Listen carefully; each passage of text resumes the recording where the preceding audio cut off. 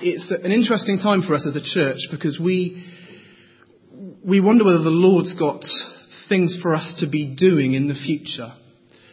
We've taken a bit of time to step back and think through who we are as a church, what our vision and our values are, and how perhaps better we can accomplish those things in his strength. So might it be that he wants us to plant churches, to plant a church further out in East Oxford perhaps?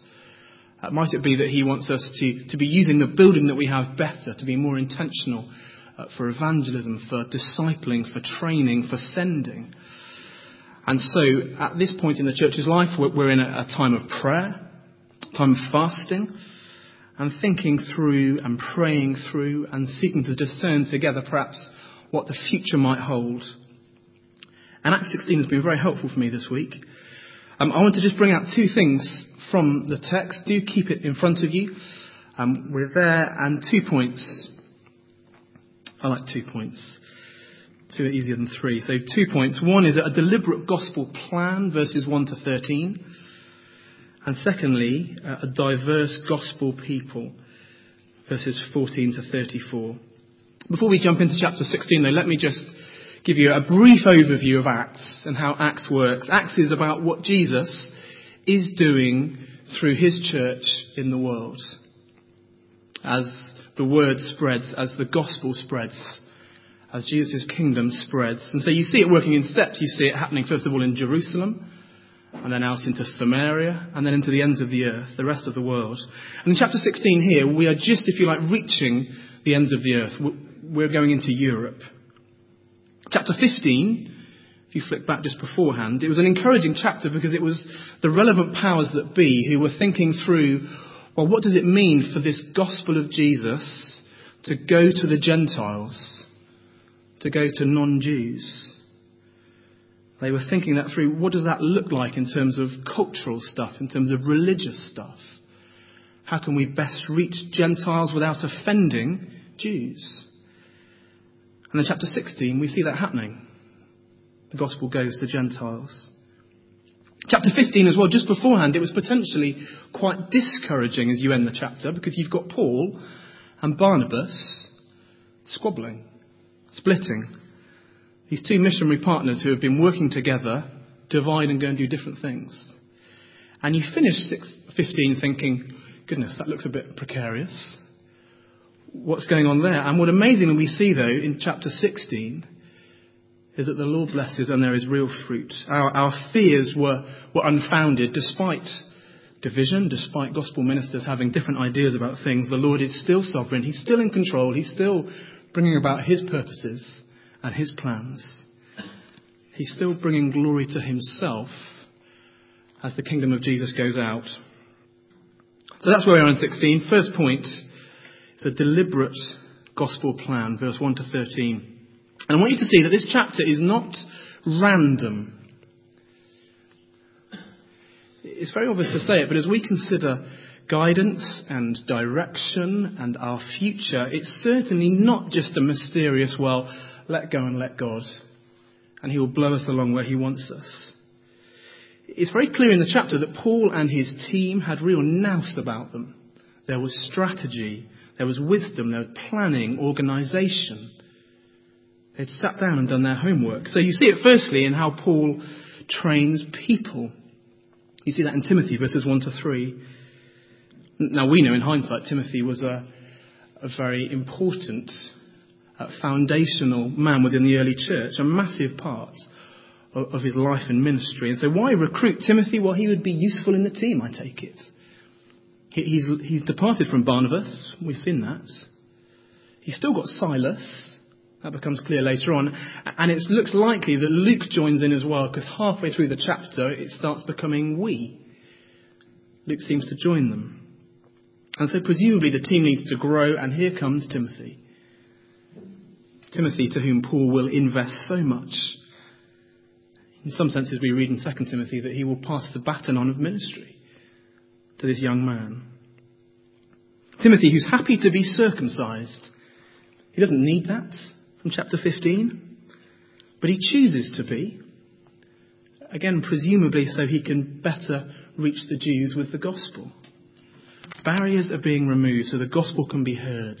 Like Paul, Timothy is free, but he will become a Jew to reach Jews. And that's costly. That's painful. So there's clear strategy in Paul's mind. He goes for Timothy, seeking to build a team around him. Look for guys to pass ministry onto who can flourish. And one of my mantras for life, I think I've shared it from the front before, is, well, who can I build up and encourage who can surpass me in my ministry? Who can I pour myself into so that they can go on and do a much better job than I can? Because the danger is, well, I want to be proud, I want to be protective, and I want to carve out a little place for myself. And I care about me and my ministry and my reputation and my little empire. And I want to be confident and comfortable. And yet then it's not about building his kingdom, is it? It's about me.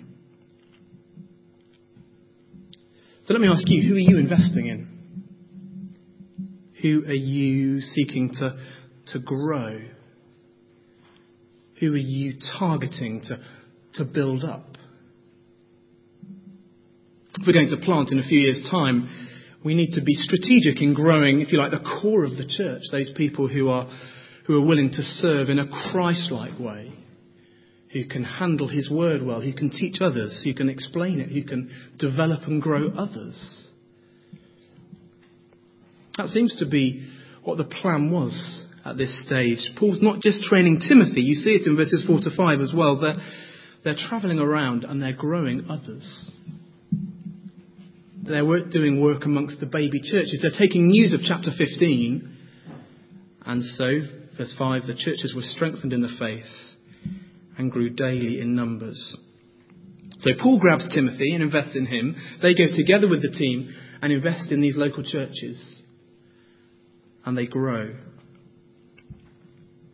How do Christians grow? How do churches grow? They grow through people doing ministry. Who are you investing in? Would you like to be invested in? Who can you find?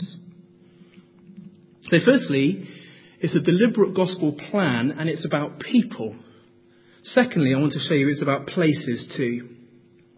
And you see that, first of all, I think, as they head to Philippi. So look at verses 11 and 12. From Troas we put out to sea and sailed straight for Samothrace.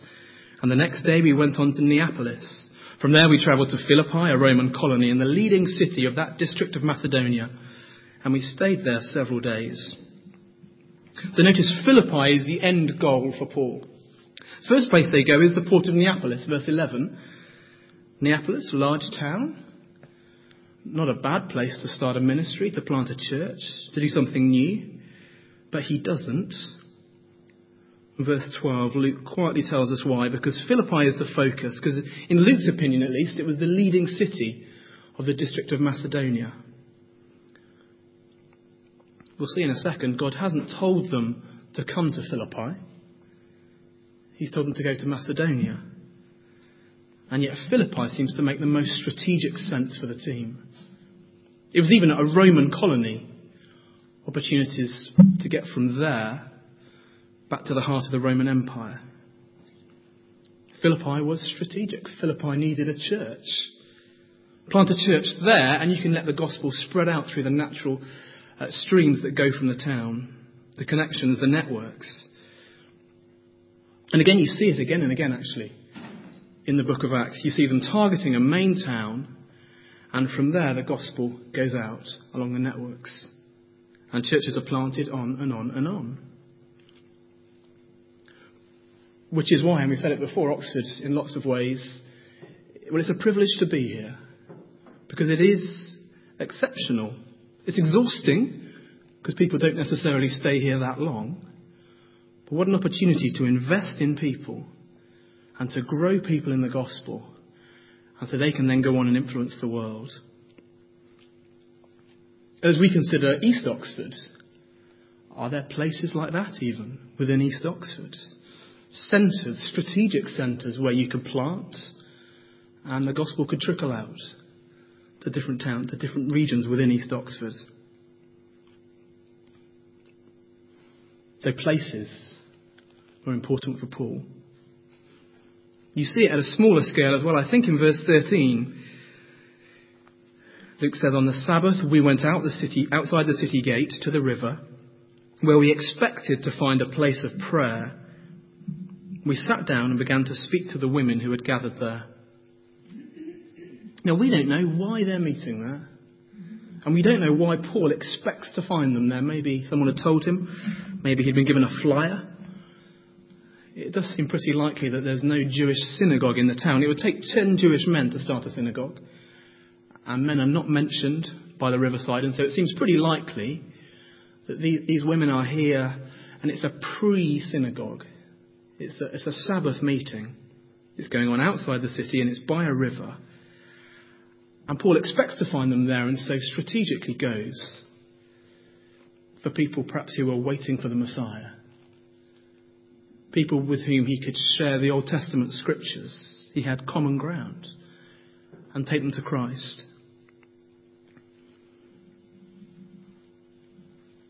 I guess my question is, well, where are those people in Oxford?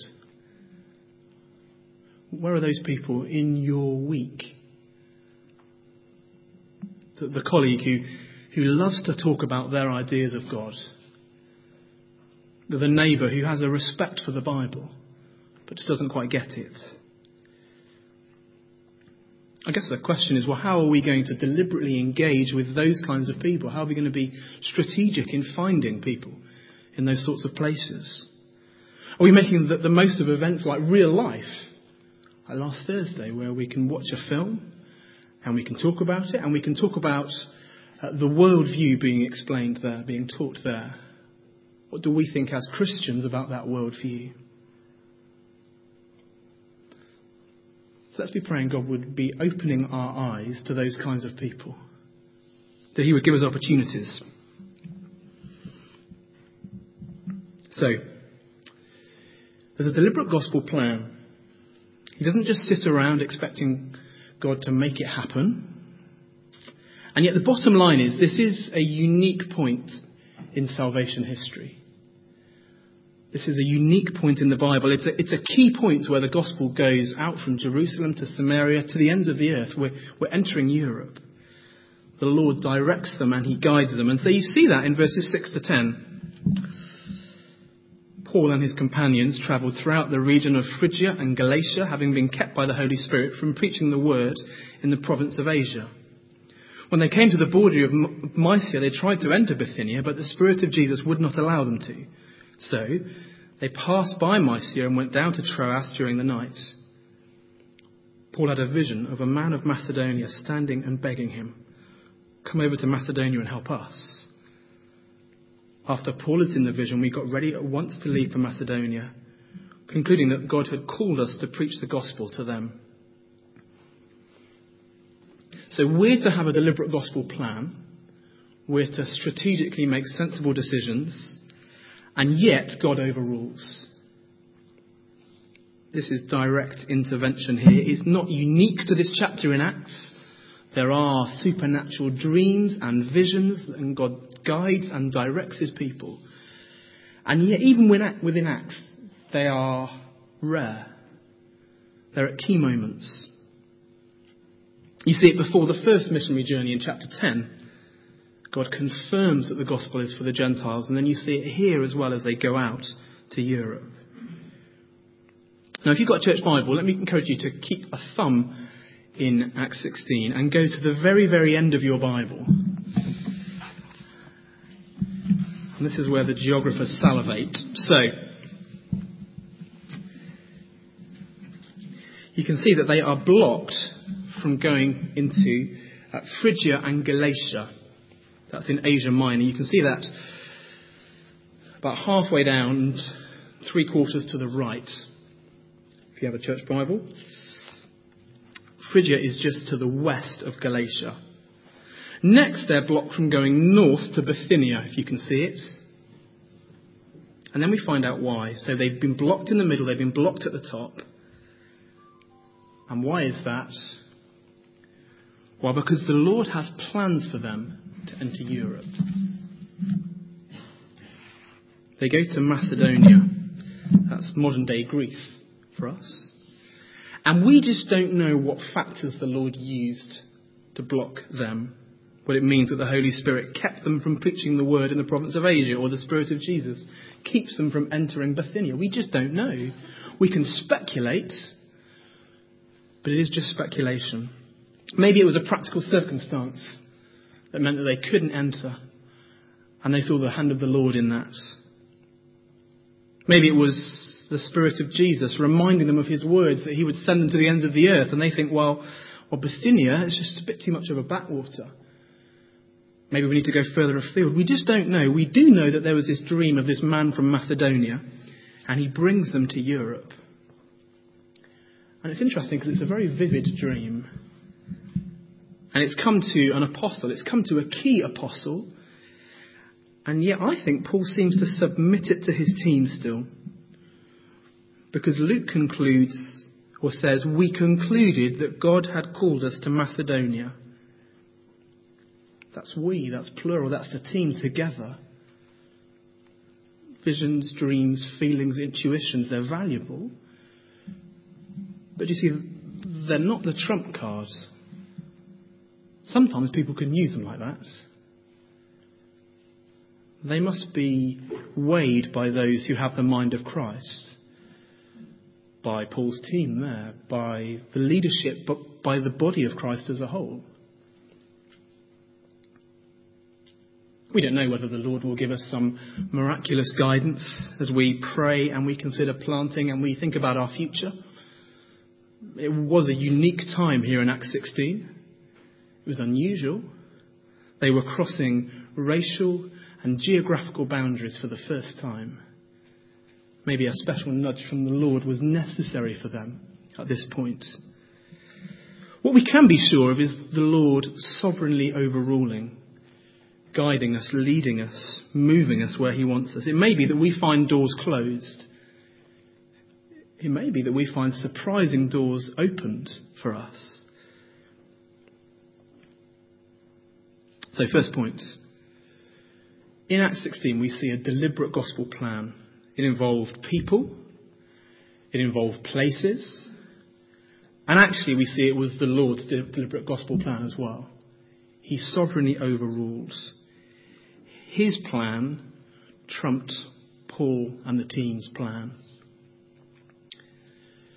Now in the rest of the chapter I want you to see that despite there being a deliberate gospel plan here, there is a real diversity in the kinds of people that are reached when they get to Philippi. And a real diversity in the way in which they are reached as well. Different individuals that we encounter. He knows what we need. And he communicates with us in the kind of way that we need as well.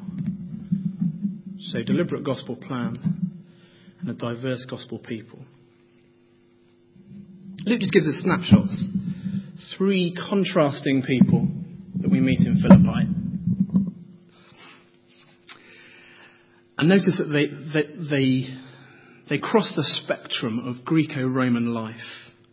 They're very deliberate and they're different. First person is Lydia. We met her already by the riverside. She was at the prayer meeting, verse 14 and 15.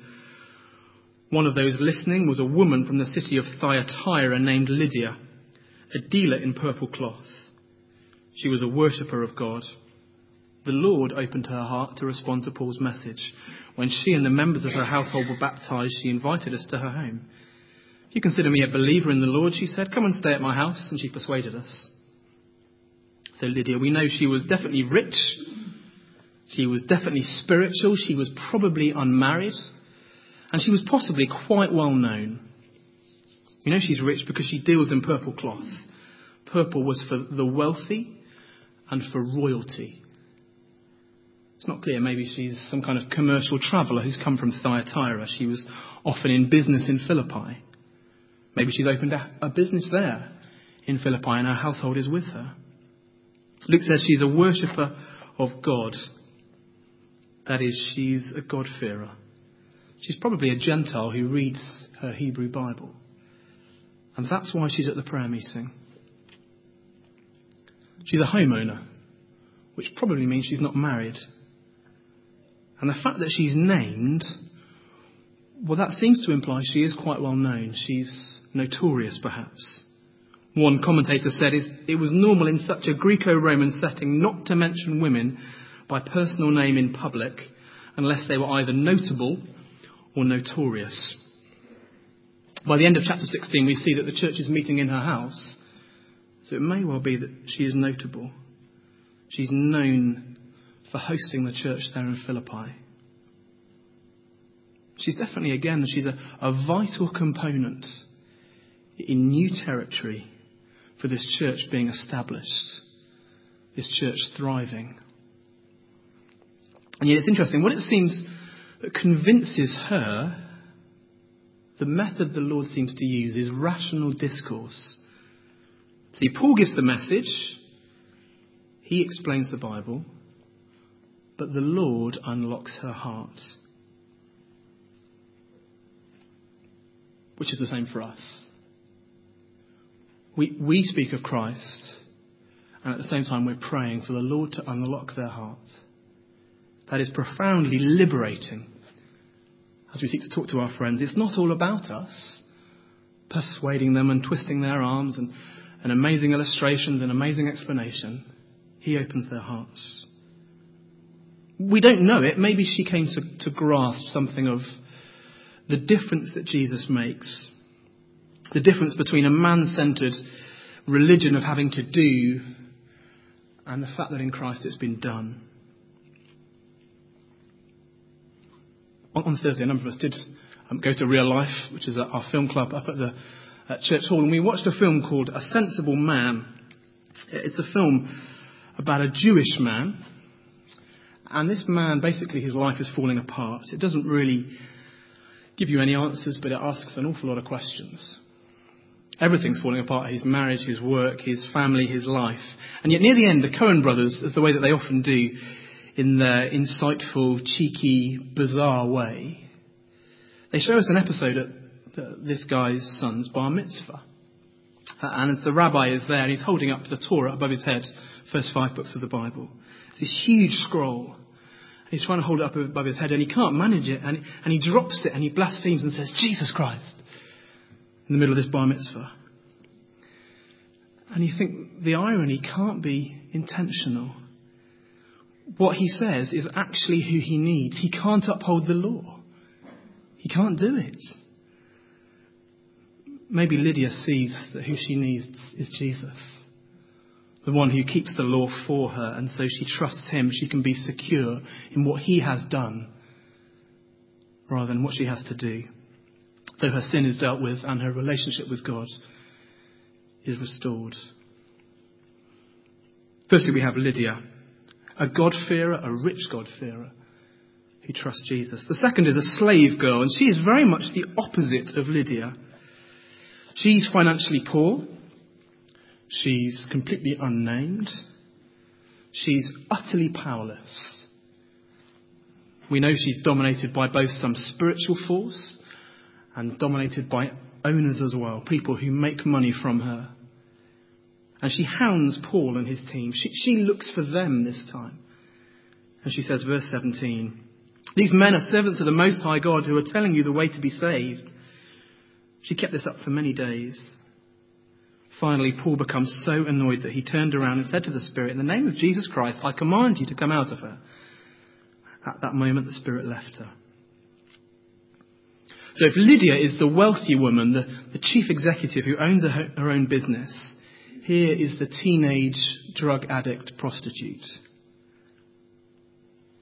If Lydia is reached through reason and through teaching, she seems to be reached through being liberated, redeemed, freed.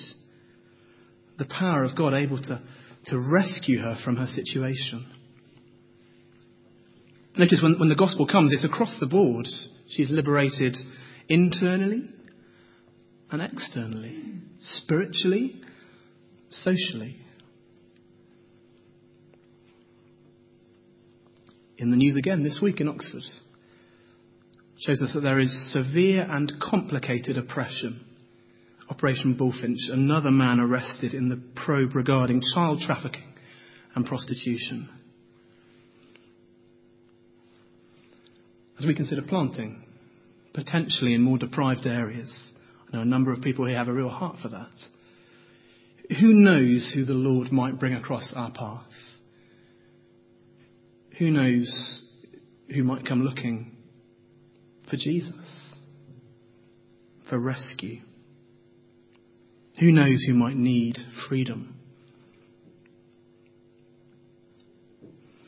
And finally, we have the jailer. The story rumbles on. Our slave girl is freed. Her owners kick up a fuss. And Paul and the team are hauled before the magistrates in Philippi. And the magistrates oblige. They flog them and they lock them up in prison. Pick it up with me, verse 23. After they had been severely flogged, they were thrown into prison, and the jailer was commanded to guard them carefully. When he received these orders, he put them in the inner cell and fastened their feet in the stocks. About midnight, Paul and Silas were praying and singing hymns to God, and the other prisoners were listening to them. Suddenly there was such a violent earthquake that the foundations of the prison were shaken. At once, all the prison doors flew open and everyone's chains came loose. The jailer woke up, and when he saw the prison doors open, he drew his sword and was about to kill himself because he thought the prisoners had escaped. Paul shouted, "Don't harm yourself, we're all here." The jailer called for lights, rushed in and fell trembling before Paul and Silas. He then brought them out and asked, "Sirs, what must I do to be saved?" Now again, so much we could say, just going to be selective. Notice again the contrast in who he is and how he's reached with the gospel. Who is he? He is a man. There is hope for us, chaps. He's almost certainly a former Roman soldier, because they were the guys that took these positions. They got the civil servant jobs in the colonies. It's almost certainly who he was. And he doesn't seem to need the intellectual discourse, although Paul does explain the gospel to him. He doesn't seem to particularly need liberating from oppression. My reading of it is that if he's a soldier, or even if he's not, he's a man and honour matters to him. What matters to him is honour. That was why he was going to fall on his sword, because on his watch, the prisoners walked out. On his duty, they escaped. He was a proud, working class bloke. Blue-collar man. It wasn't that earthquakes were rare. Archaeology will tell us that. It wasn't that he was convinced by a miraculous earthquake. I take it he was convinced by their actions. That was why he was convinced. So firstly, I guess in their attitude to suffering, verse 25, there they are praising God in the midst of their suffering. They have a joy. They have something in them that is so deep and so different that he knows there's something about them.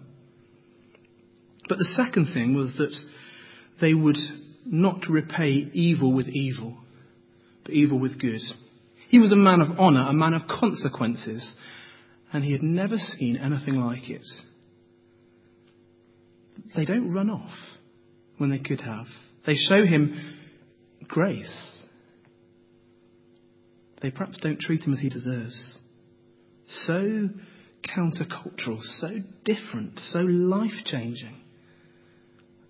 And so he opens the door to them. Verse 32, then they spoke the word of the Lord to him and to all the others in his house. At that hour of the night, the jailer took them and washed their wounds, and immediately he and all his household were baptized. Simply showing grace. Simply suffering differently. And he's transformed. He sees it's real. So that's Philippi. Founded, planted by a divine, deliberate gospel plan, and full of diverse gospel people, reached the same gospel but in different ways. I would love to have been at one of their meetings.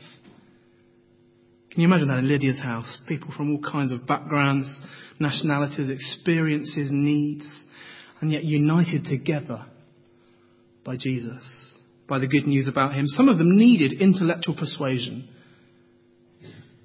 and that convinced them. Some of them needed to be freed, liberated. Some of them needed to see joy and grace in action.